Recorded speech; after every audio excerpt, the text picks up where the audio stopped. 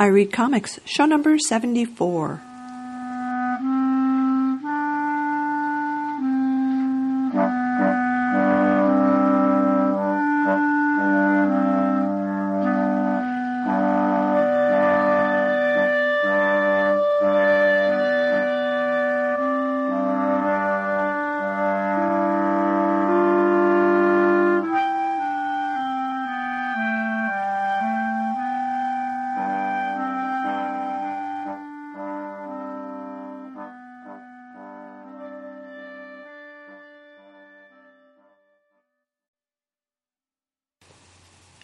I know this is probably heresy.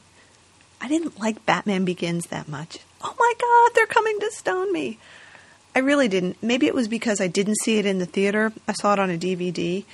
And I just didn't like it that much, especially the whole first part with him in Tibet or whatever the hell that was about. I just couldn't get into it.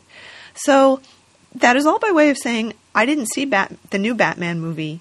Logan did. And he saw it twice, as a matter of fact, and he reviewed it with a friend of his. So what you will hear now is Logan's review of Batman, and not my review of Batman. I suppose I'll get around to seeing it eventually, but I gotta say, it was just not at the top of my list to see. And frankly, I was riding so high from the Marvel movies, from Iron Man and Hulk, that I kind of didn't want to harsh my mellow by seeing something that I thought I probably wouldn't end up liking that much.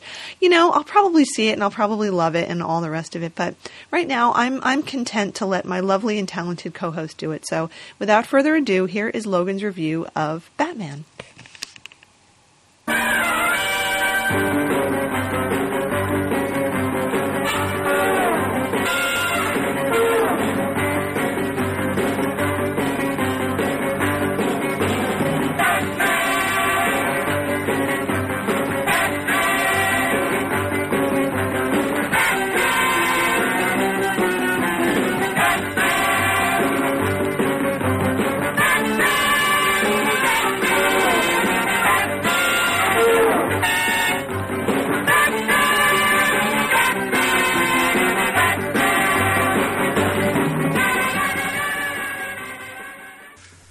Hey, so we are here with our Batman The Dark Knight review. I'm here with this is Logan, and I'm here with my friend Eric. Hi there, how are you guys doing? And we are very excited to give you guys a review of the movie. There's no Lena today. Lena is off doing other busy, exciting things. So she asked me to do a review since we're getting on in time after the release of the movie, and we wanted to hit it soon. Eric and I have actually seen the movie twice. We saw it on opening night last week, and then today we just got done seeing it for the second time on IMAX. We just want to say up front right now, we aren't going to hold back on anything, so if you don't want spoilers, turn it off now, go see the movie, and then come back and listen. So with that, we're going to get started and talk about how freaking awesome this movie was. It was pretty freaking awesome, I gotta say. Yeah, I mean, it was enough for us to want to go see it a second time. And it held up the second time, too. I absolutely agree. I saw things that I didn't catch the first time. Definitely. And things made more sense. Certain interpersonal, psychological relationships made a lot more sense. It's amazing for how long the movie is, how quickly paced it is. Yeah. There's just a ton of stuff in there.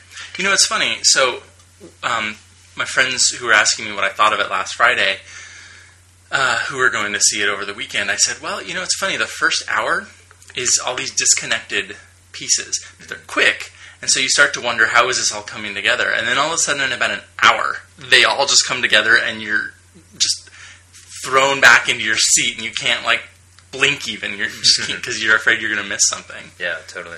So, I mean, that's, I feel like, right around that point is when the action really starts to coalesce and get amazing. So what do you think? IMAX, worth it or not? Totally worth it. The very first scene that they showed, so several scenes in the movie were filmed in IMAX. Right. That's the large format film. And yeah. And the first scene they did, it was just a cityscape pan. Mm-hmm. And I actually turned to our other friend who was sitting there watching with us, sitting next to me, and I said, wow, pretty. Of course, black. I actually didn't notice it until they cut, because the very first scene is IMAX. That's right. I didn't notice it until they cut to the normal film format, just projected up on the IMAX screen, and then I really noticed the difference. Yeah. Like it's I thought a little grainier. The jitter. There's something about like panning motions and like fast movement that on a screen that large. Especially, I'm glad we sat a little bit further back because it was definitely noticeable how much more frantic and it just didn't track well. It's as funny. Well as I was in line to get a new iPhone today, and the woman who helped me when I finally got 2.5 hours later got up to buy my phone. I told her where I was headed next, and she said, "Oh, I saw it on the IMAX. Totally worth it. But I sat in row 5. Try and sit at least 10 rows back." And so when we got into the theater today to get seats, we were not early in the line for the IMAX, and so we had a choice of either like row 5 or 6 dead center, or row, what were we, 11 or 12, 20 or something, 15, way back there, maybe off 15. To the side. And I'm really glad we chose off to the side way back. It still looked great. Yeah, and it would have been way too much that close. Yeah. By the way, if anyone wants to look for what the IMAX scenes are, if you can't tell right away, the IMAX scenes are projected to the whole height of the screen. That's right. And the normal format film is kind of the wide screen, that you'd probably recognize from a normal screen. Yeah. It was cool. I liked that it was almost always the cityscape stuff that was done in the IMAX. Yeah. And I thought, I don't think any of the... No, there were a few action sequences that were done in the IMAX as well. Yeah. But yeah, it was totally worth it. It was beautiful. I just kept thinking of how... I don't know that the scenes make the movie. I certainly enjoyed it last week, too. I did enjoy the IMAX experience from the sound perspective, because I think the theater we were in last week didn't even have THX. It was just maybe stereo. It was the Sundance Kabuki theaters, which are really nice. They're in nice, other ways. Pretty to sit in, but they're not necessarily the most visually and auditory, like sumptuous feast, as Brendan would say. So I actually loved that there were certain points where, whether it was the Batmobile or Batman's growly voice, that shook the theater. Yeah, or bones breaking. I mean, so for me, that really made it. I feel like I saw Superman twice as well, Superman Returns, and I saw one in the 3D. No, I saw 3D IMAX twice, and then I saw it in a regular. I guess I really liked that movie, or maybe I just really liked Brandon Routh as Superman. But it was totally the IMAX that made that movie fantastic, and there were 3D sequences in the Superman. But I feel like in this movie, it's kind of the same thing for me. That the IMAX really just, even if it wasn't all the way to the IMAX scenes, all the way to the full height, it was just the sound experience and the visual experience of just having everything so huge. Really, it was just took it to a new level from the first time we saw it last week. It's interesting to think about whether they'll ever film whole movies in IMAX. Yeah. I know the film itself is a lot more expensive, so are the cameras. The cameras are also a lot larger, which might restrict the kinds of shots that they do with that. But maybe someday it'll all be digital or something, and all in tiny cameras, and they can just do everything in IMAX. That'll be cool. I mean, I think the IMAX 3D stuff that I've seen so far has been cool, and the reason Superman only had 20 minutes or so was just cost, right? And whatchamacallit, that horrible, horrible movie that was all 3D, Beowulf, the cost was astronomical. So I don't know if we'll ever get to the point where it's all IMAX 3D all the time, but we'll see. I think your suggestion is probably a lot closer to the being true soon, which is the whole movie in full IMAX. Yeah. It'd be pretty amazing. Anyway, we've been geeking out on little details, so let's get to the actual story. So the story, wow, it's kind of interesting that Batman Begins didn't have Batman's true arch nemesis, right? It's cool that they didn't. They gave him... Save that for later. Right. They gave him another reason to become Batman. But then, really in this movie, the Joker and the Joker-Batman dichotomy is amazing. So we start off, and the basic premise here is that the mob is on the run crime is down. We've got this new district attorney, Harvey Dent, who's totally saving Gotham in the right way, in the non-vigilante way, and Batman's cleaning up at night. And essentially, the Joker comes in. We don't know where, from, or why. He just appears on the scene, and he essentially tries to rally the mob and, counter Batman for no real reason. It's not money. He ends up burning a stack of bajillion dollars for no reason. His half, right? All of the money. His half of all of the money. He's just. I think the best line is when he's talking to Batman. It was in the cell, and he's like, "I would never kill you. You complete me." Yes, pulling from that Jerry Maguire moment. Brilliant little piece of writing and acting. But the way that story gets played out through the whole movie, that the Joker needs Batman as much as Batman needs the Joker. Yes. Like, if the Joker and his kind were to disappear, what would Batman become? Like a silent watchman in the Batcave, just kind of doing nothing, right? Yeah. Another way of looking at it is, the Joker puts it as an unstoppable force meeting an immovable object, and you get this city kind of Gotham itself as this kind of representation of all of us, society at large, and society swinging in one direction so far, the crime getting so bad that we know the origin of Batman. He was a response to all of that. Yeah. One man taking it all on into himself. We don't know the origin of the Joker yet, but he's the opposite thing. Pure opposite thing. He's a response to Batman, right? Yes. Just like the craziness on the other side, he just becomes the psychopath who, for no reason, just wants disorder to Batman's order. Yeah. He's pure chaos. And that's... We were talking a little bit on the way out about... It was kind of weird that they didn't give us any background on who the Joker is, what his true identity is, where he comes from, what his motivation is. And I almost think that's a great metaphor for the fact that he has no motivation except to just be opposite. Yes. Right? To be chaos, to order. And it's great. And they set this thing up how the mob tells Maroni, the mob man tells Batman, and so does the Joker, you have rules. We don't. Or Joker doesn't. The Joker doesn't. And in the end, or in the middle of the movie, we actually see Batman run on the Bat bike, which we'll get to in a second, which is fucking awesome. Riding straight toward the Joker, and the Joker's like, "That's it, hit me." He wanted to bring Batman down. He almost gets killed by Two-Face too. That's right. Yeah, he's really willing to just live at that edge or die at that edge. Yeah, he won't sacrifice that last rule, which is to not kill. Yes. Just to not kill, right? And the Joker just pushes Batman's buttons constantly, and Batman still doesn't do it. And big spoiler: the biggest button he pushes of all is Rachel Dawes, brought to life by Maggie Gyllenhaal this time. Much better. Much better. Oh my god, totally resurrects the role from the death knell that Katie Holmes was putting on it. She dies. And I love that was the origin of Harvey Dent, right?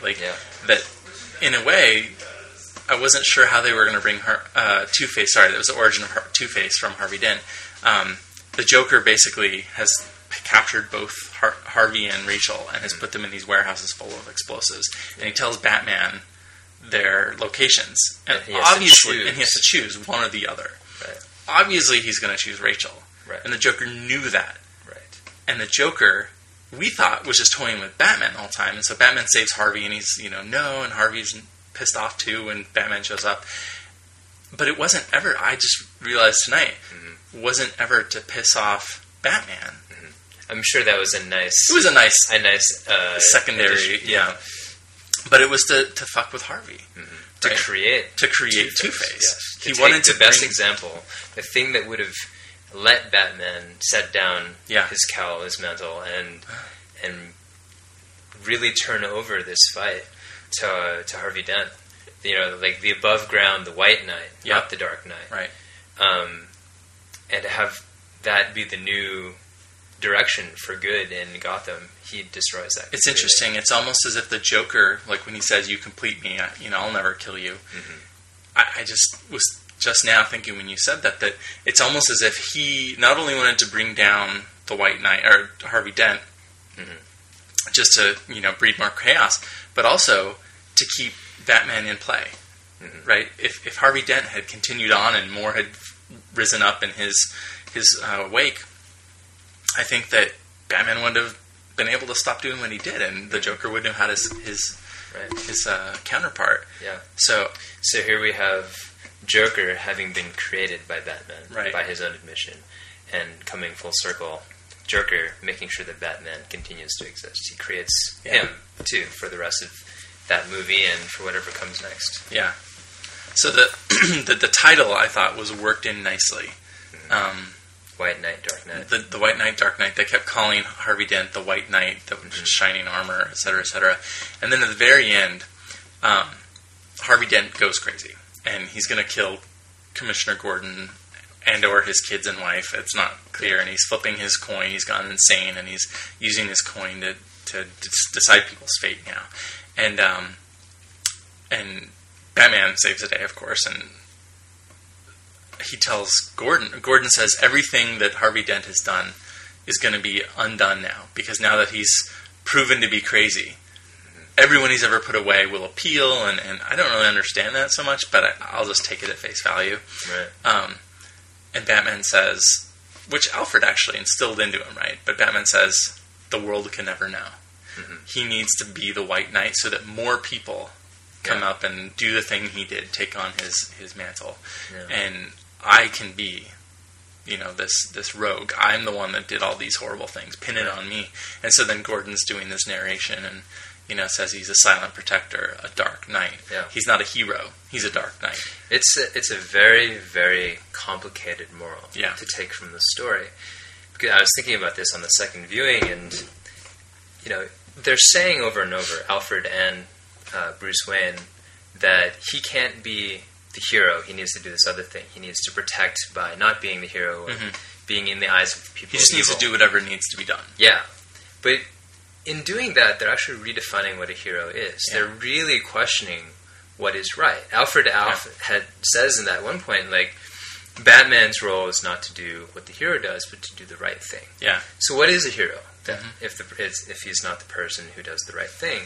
And it's very complicated. This idea of sometimes you have to withhold knowledge, lie to do the right thing.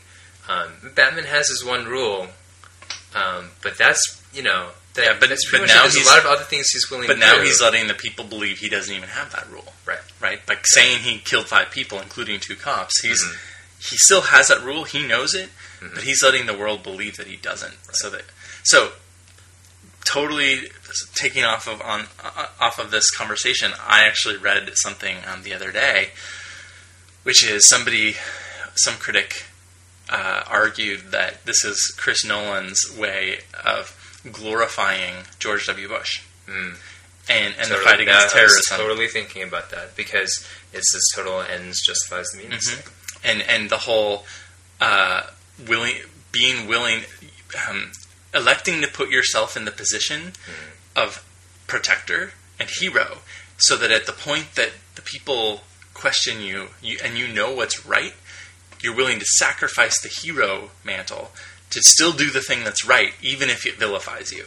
And I don't know if that was in Chris Nolan's mind when he actually wrote this or directed. Well, it doesn't have to be Bush. There's a lot of leaders and it's just so topical, right? It is. Bush has constantly said. I think it's a perennial topic. Yeah, but the war against terror, right? The people have basically said at 60-some-odd%, bring the people home, bring our troops home from Iraq. And Bush constantly says, it doesn't matter what the people say. I know what's right. Right? So I'm not supporting GWB in this at all, but it is an interesting parallel, at least. It's also you don't know what I know, and I don't have to tell you what I know. Right. But you were saying earlier about being able to, not only being able to, but having to withhold information in order to do the right thing. Right. I mean, a George W. Bush thing. And if I might, like, take it one step further with the whole surveillance thing that happens. Totally. I mean, that is totally the whole FISA spying on the American people thing. So Batman in the movie takes a little bit of technology that Lucius Fox had helped him with for a one-time application, which is using a cell phone to be able to send out a little sonar signal and image a room and feed it back to Batman's mask. So Batman, without Lucius Fox even knowing, turns every single cell phone in all of Gotham, 30 million cell phones, into these sonar things so he can actually spy on and see and image the whole city. Mm-hmm. And he uses it once, and Lucius even says, this is too much power for one person. Yes. I don't agree with this. And Batman says, well, that's why I gave the power to you. Mm-hmm. Almost as if he's saying, like, he knows he doesn't even trust himself. Yeah. Right? But still, it's totally the spying on the American people without their consent. Yes. Yeah. He really just has his one rule. Yeah. And everything else is pretty much... He's a vigilante. The laws don't apply to him. Right. He won't kill because that's against his moral... Yeah, ethics aren't even... No. Lucius Fox calls it an unethical thing. Yep. And even that is, doesn't matter. Yeah. But Batman really is... well, let's call him a hero, even if he doesn't call himself that. But he is a hero for our time. He's an unsung hero, right? Yeah, a complicated hero. One where, in a really imperfect world... the story is telling us, whether you agree with it or not, that heroes might have to do a lot of things that we would consider wrong, that we ourselves wouldn't be willing to do. Right. But that we reap the benefits of that regardless. Yeah. So that's what I mean by a very complicated moral, because I don't know that I agree with it. And the fact that in 2.5 hours they were able to tell that story in a fairly compelling and clear way in this movie. I was actually telling my bosses... when I came on Monday morning this week, when I came in, I said that I actually feel that The Dark Knight is one of the better movies of the year, regardless of being a superhero movie, which I know I love more than other movies anyway. But I just think that the amount of subtle messaging and morals and that were built in, and not to mention the acting. Yeah, which was very good. A lot of hardcore talent in there. Yeah, so we all, know that Heath Ledger passed away after filming this, and I still, in the second time watching it, never once was like thinking to myself, "Oh, I'm watching Heath Ledger play the Joker," because I just watched the Jack Nicholson version. Yeah, a couple actually last weekend. I was on cable, and you never for a second forget that you're watching Jack Nicholson play the Joker. Not that wasn't a good Joker, but I mean, this new character that they've created is the Joker, and just, I mean, it's one of the creepiest, scariest foils complex, I've ever seen. And what I liked was, the same night I was flipping between, actually, Jack Nicholson as the Joker and Batman the first, and Brokeback Mountain.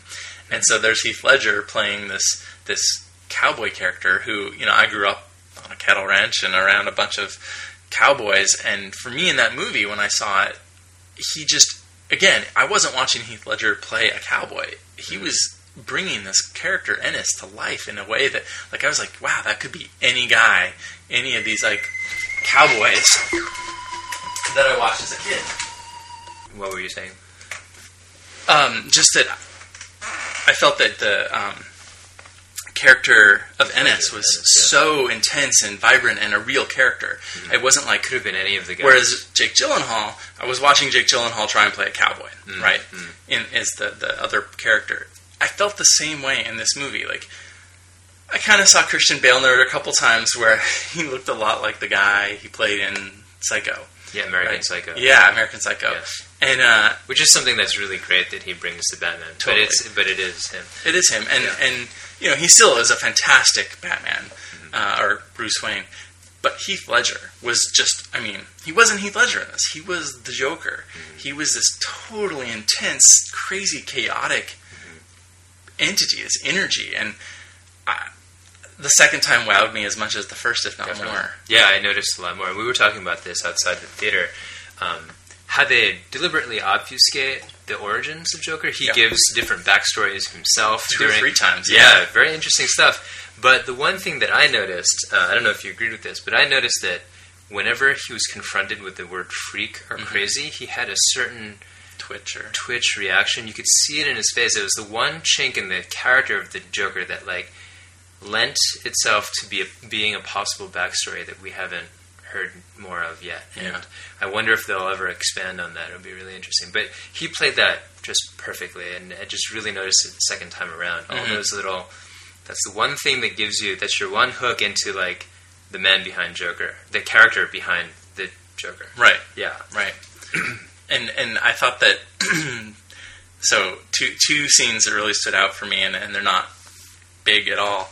But, so when Batman's beating him up, so Joker gets arrested, which he planned, which, I mean, we see at the end, like, he meant to get arrested and taken to jail so he could do this whole stuff. Anyway, Batman gets to interrogate him.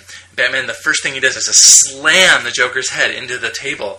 And the way his response was, you never start with a head, it just makes people all fuzzy. and just like that was his response, right? Yes. Like, brilliant. Yeah, getting meta immediately. Yeah, and then the second one was when, so he dresses up as a nurse to go see Harvey Dent. So creepy with the wig on and the little nurse outfit. But my favorite part was this one tiny little thing he did. So he's walking out of the Gotham General with the detonator, and he's blown up a bunch of stuff. And as he's walking along the sidewalk, he hops down from the curb, and it's just kind of this, like, as if he were an old woman. Like, his hips are all waddling and stiff-legged, and he hops down, and then it won't blow up. But it's that little hop that he just blows my mind at how he does this stuff. It was so well done. Yeah, he brings this... He's just completely insane and somehow frail. Yeah. And at the same time that he's just so viciously violent... You just know that he's still vulnerable physically, and that his insanity protects him somehow. Yeah. He doesn't win fights, you know, like... Well, he does, actually, at the very beginning. He does. Well, and at the very end, with the cop that he goes into beating him up, he somehow beats him. I guess it's a paradox there, but he plays that frailty really well. Yeah.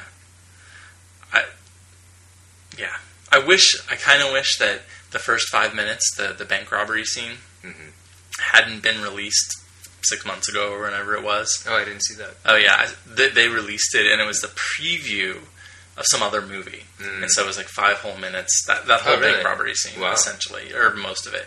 And for me, since I had seen 2 movies that had it in it, or maybe I saw the same movie twice. I don't know, I guess I knew. But maybe for everyone else it was great, right? Like, I mean, you could say, like, you didn't know the first time, right, that the Joker was one of the guys. No, I didn't. Yeah, so it was pretty cool. It's a good reveal, but it's too bad that you saw it. Yeah. So I questioned the marketing decision to release that months ago. It's always a trade-off. Yeah. The one thing I'll note is, another thing, is that in the first one, the big criticism I had of Batman Returns was all the fight scenes were filmed at, like, point blank, right? Like, so you could never tell who was throwing a fist or whose fist was connecting with whose. And the first one, Batman, what was it called again? Not Batman Returns, was it? Batman Begins, sorry. Batman Begins. Superman Returns. Batman Begins, like, and it just, all the fight scenes were so up close, and it was probably a stylistic choice. Yeah. I just didn't like it, because I felt like you could never tell who was actually beating up whom. Yeah.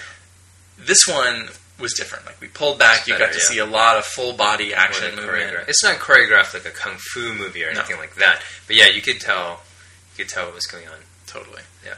It did seem very brutal. Totally. And, you know, I think you saw Batman get beat up a little bit, which was cool. In the first scene, he gets bitten by a dog. He beats up some dogs in the beginning and the end of the movie. He I think he probably got stabbed by that knife. It's hard to tell what the Joker kicks him with. Yeah. You know, he gets shot, I'm guessing. There's one scene where he's suturing himself and he turns around and Alfred makes a comment about his mortality, and we get a cut to a shot of all the scars all over his back. Yeah. He's just got so many former bruises, cuts, massive welts from his life as Batman. And, you know, I think that's what makes Batman and Iron Man, in a way, such compelling characters, is that inside those super awesome suits and all these gadgets are these mortal men. who are just trying to do a really good thing. Yeah. And they're still actually, now that you bring that up, there's one line that bothered me towards the beginning of the movie where there's the fake Batman wannabes. Yeah.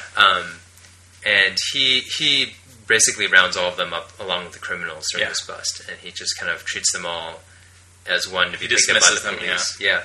And one of them says, "What gives you the right? What makes you different from me?"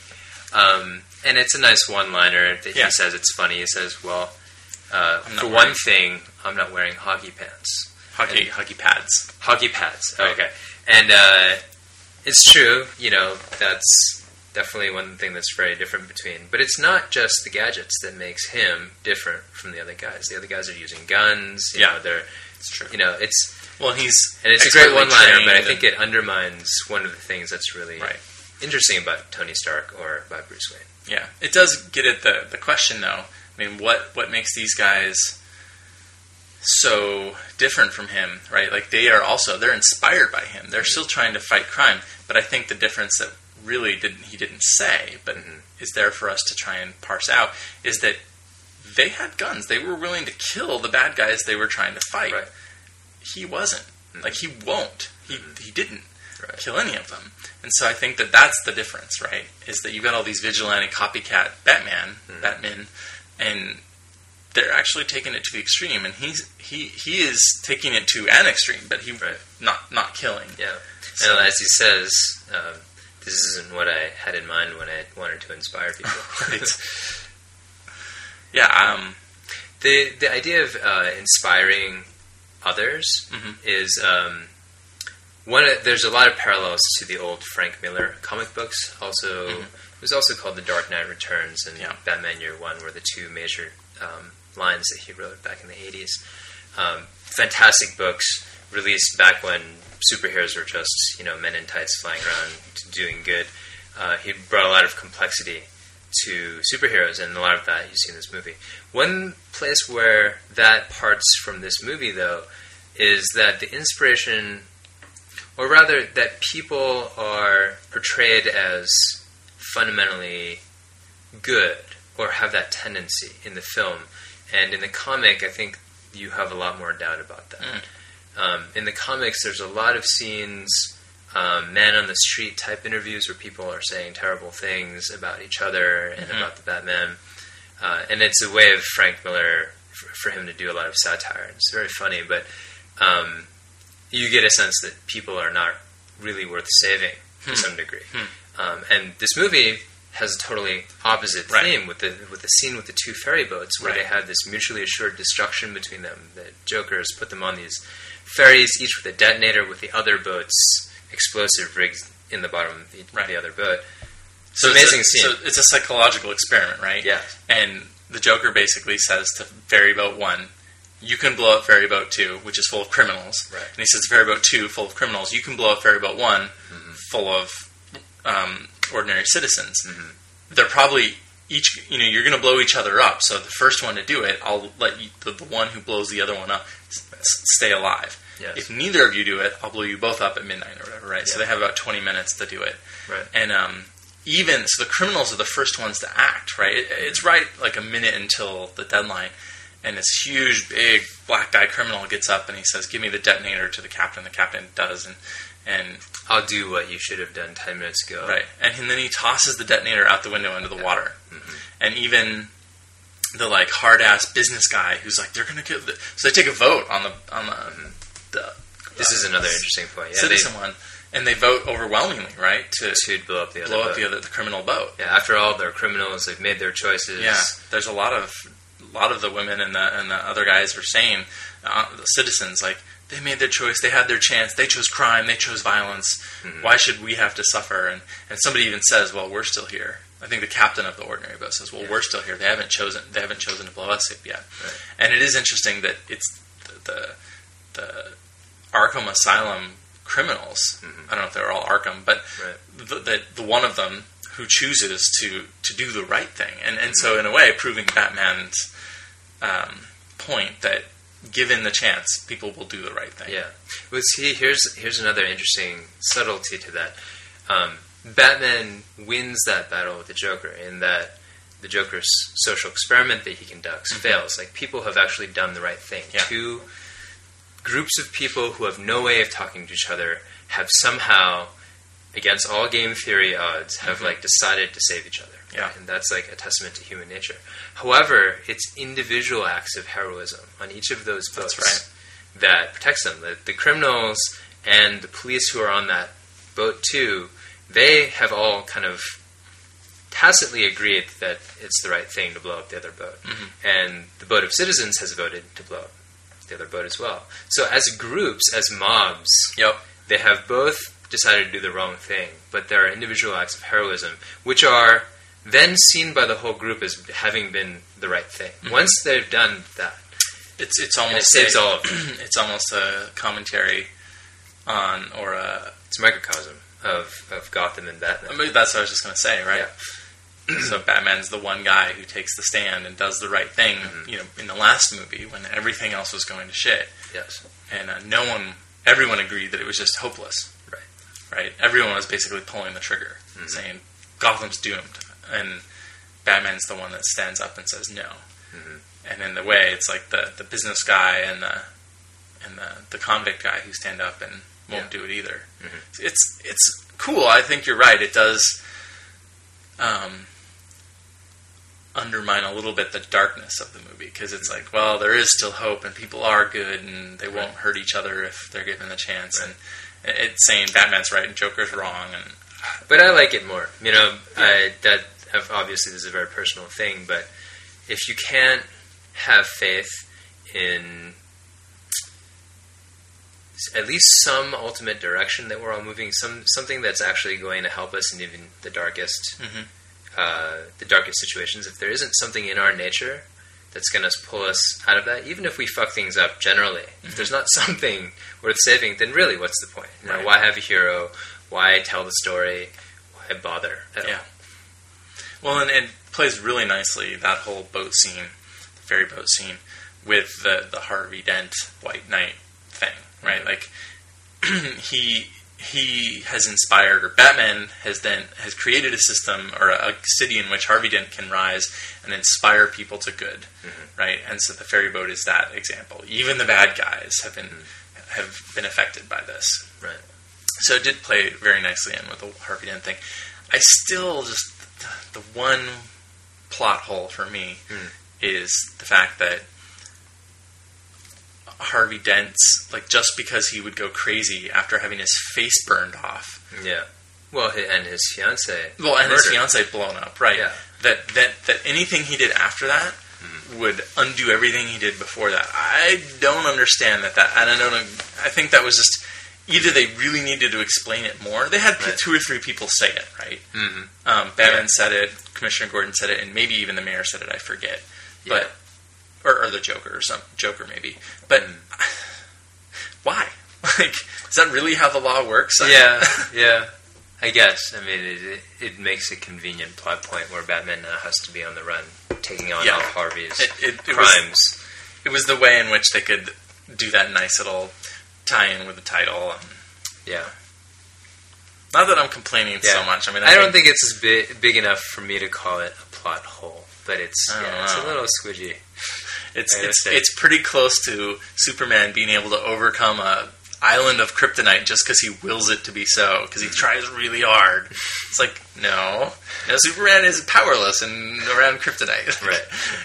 Much the same way in this, like, it's like, no, the law wouldn't just free all of those people because after a traumatic event, Harvey Dent went crazy. Well, maybe they mean more psychologically for the city, you know. Yeah. The tide was turning not just because of the particular arrests and charges against criminals. It was that citizens were standing up. Yeah. This idea that, like, the one person willing to stand up can inspire changes throughout, where everyone's making these little decisions, but they know that the symbols mean a lot. You know, at the beginning of the movie, we have then Gordon. He's not Commissioner Gordon yet. He's a captain, right? Yeah.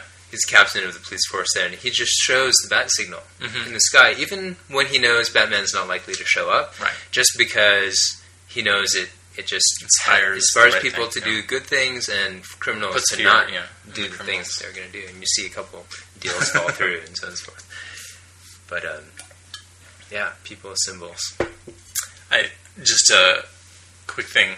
I thought it was a nice tie-in, even if it was only a 2-minute thing, to have the villain from last time, the Scarecrow, make a quick appearance. And I love it. So he's trying to make a drug deal, right? He's still trying to pawn or hawk this crazy chemical that turns people, whatever, sends them into the ultimate bad trip. Yeah. And so it starts to go wrong, and then there's suddenly some Batman that appear, and he says, and they start shooting guns, and he's like, oh no, that's not him, or something like that. And then the Batmobile crashes through some concrete, and he's like, that's more like it. Right. And I just thought that was such a nice way of, setting up this whole wannabe sort of copycat thing. Totally. Was having this crazy Scarecrow recognizing it for us and calling it out for us. And, I think it's too bad that what's his name?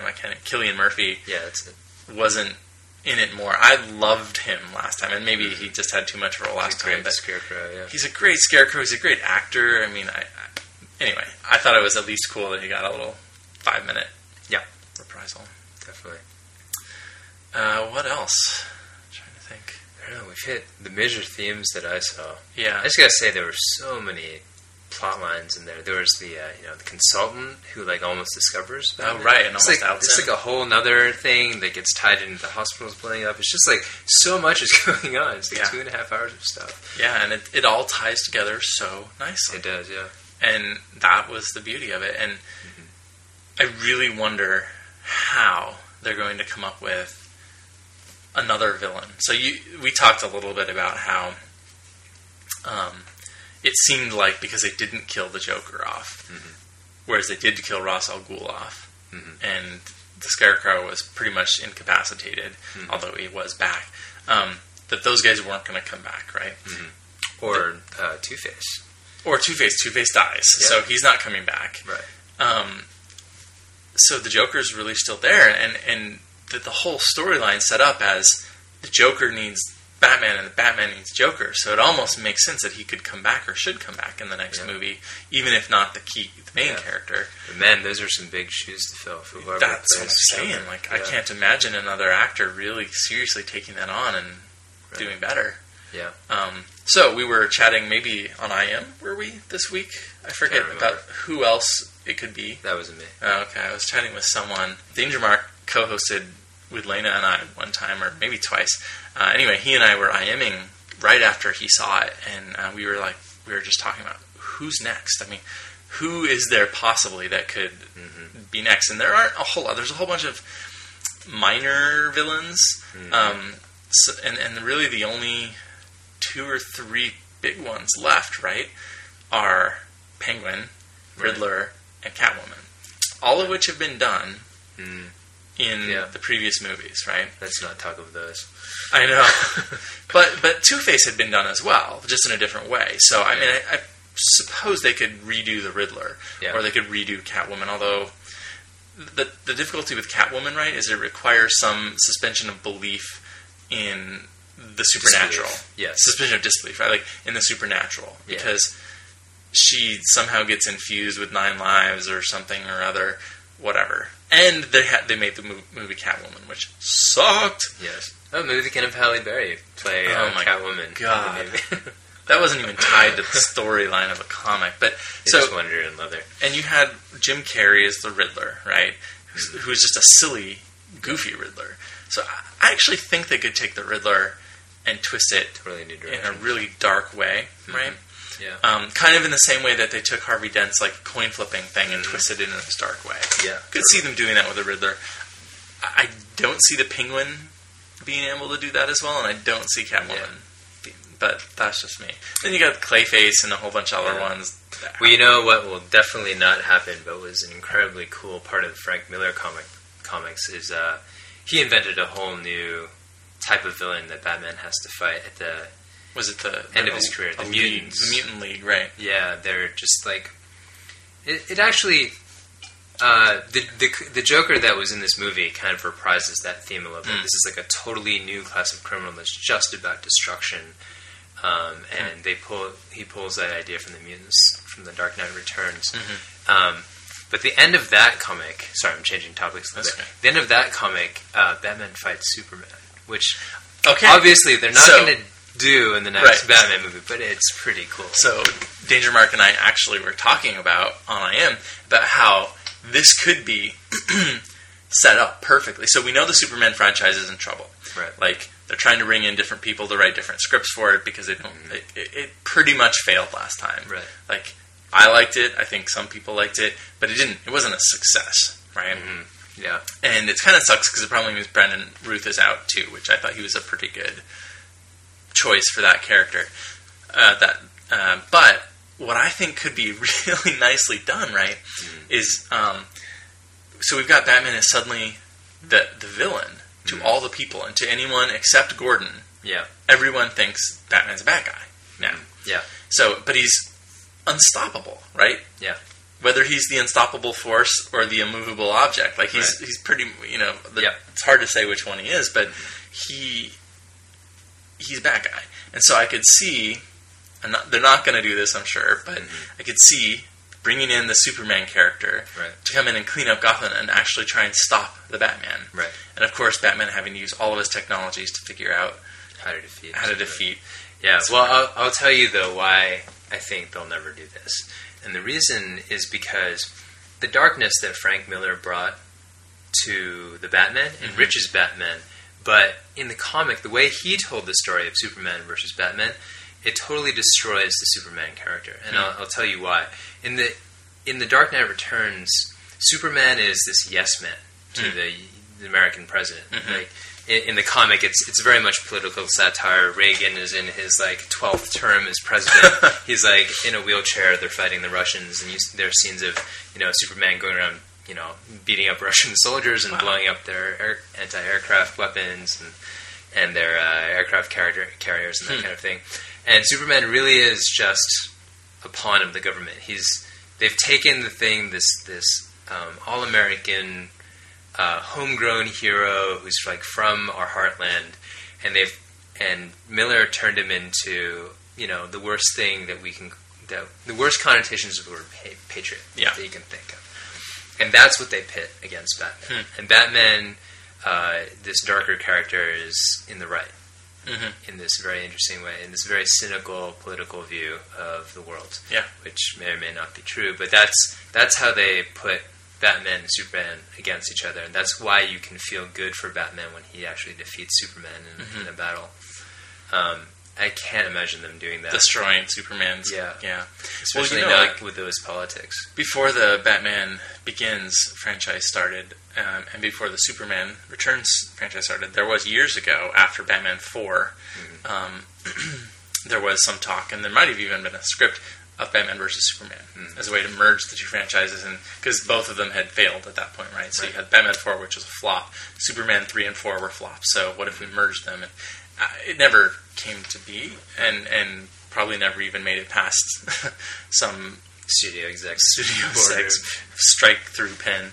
But yeah, I could see how it'd be tough to take the hope that is the underlying and the goodness, the trust and the hope of Superman, and merge it with, and it's all light colors and light, happy feeling, and and merge it with the darkness of even the hero, right? The dark hero, the Dark Knight, and merge those two things would be really they're very different worlds. Yeah, Superman is in a world of it's a much brighter world. He can save the world, right? Well, and Superman operates almost always during the day as well, right? Like Superman is always ducking out of his job as Clark Kent to go save the world during the day. Yeah. Gotham, Bruce Wayne almost only ever does anything at night. Yeah. So it's interesting how they do it in the comic. The daylight scenes are all Superman and Bruce Wayne talking. Now, obviously, Superman knows. Does it? Right. There's no question. He makes several trips out to Gotham to try to talk Bruce Wayne down. They're old friends, and they're trying to work through their differences in conversation before the final battle actually happens. Interesting. When they fight, it's at night. Okay. Yeah, I think you're right. It won't happen, but it's then just a really good question of who's next. And yeah, I don't know. I'd love. Well, I mean, the Joker storyline is great. They need to continue with that. It's just who can play him is the problem. Yeah, intense casting decisions, I'm sure. Yeah. And like I said, I could see them bringing back some of those other characters. It would have to be carefully done. And it's funny, I actually wrote about this on my blog, which was Christian Bale was asked if how he would feel about having a Robin do his Batman, and he said something that was, some people called it homophobic, but it was basically like, I don't want a, gay sidekick. And he didn't use the word gay, but it was definitely a derogatory sort of spin on the whole, sidekick thing. And the way they did it in the Batman 3 and 4 was pretty bad. Yeah. So. Who is that actor again? Chris O'Donnell. That's right. Who I love to death. I think he's cute, but it was poorly done. So, yeah, and Alicia Silverstone is Batgirl, and et cetera, et cetera. Yeah. I don't think he'll have... So it's a big question. So he's probably not going to have a sidekick. Joker is unlikely to come back unless they just find the most amazing actor. Yeah. And well, with Robin, now that I'm thinking about it, the one part of that storyline which is really dark is how it's the girl, right? No, it's how it really scars Batman when that first Robin dies. Yeah. Was it Dick Grayson or the other one? I forget which one dies. But that's if they could have Jason one Todd, the second Robin. Second Robin dies. Okay. But then doesn't he take on a girl who Alfred advises him against it, and she dies after a very short period of time? Oh, I don't know. Maybe not. I'm not, by the way, a huge Batman comic book reader. I just happen to have read the Frank Miller stuff. Yeah, I'm just looking. Logan is now looking at the Wikipedia page to get all of the details from the interwebs. A synthesized kryptonite tip to be fired by Green Arrow. Mm-hmm. Wow, I think I need to go read this. He didn't actually hit Superman with it, though. Oh, really? Yes. Okay, I need to go read this. I'll admit, I was not a Batman fan in the 80s. Probably had I read this, I would have been. But I was much more a Superman and Green Lantern fan. A synthesized kryptonite tip. I didn't even catch that from the plot from the comic book. He just vaguely alludes to it as his surprise. Okay. Oh, that's really interesting. Batman really was playing for keeps in that final battle. Yeah. That's interesting. I, of course, would love to see an actually well-done Justice League movie, but that won't happen. The one that they were trying to push through during the writer's strike was terrible. I mean, they started casting for it, and it was like a bunch of nobodies, and they were all like D-list actors to begin with, and yeah, if they're gonna, the one thing I'd love to see actually, the next franchise from DC, because I do think DC has some okay characters to bring forward. But the thing we're seeing is the ones that do really well are the dark ones. And Marvel, all of Marvel stuff is pretty dark, right? Yeah. You got Spider-Man, but you can turn that dark if you need to. X-Men is dark. Fantastic Four isn't, and yet that was one of the biggest movies. The first Fantastic Four I didn't was like it that much. No, me either. It's cute, it's campy, but it's not as good as, say, like the X-Men movies. Daredevil is Marvel. And they just chose a really horrible actor.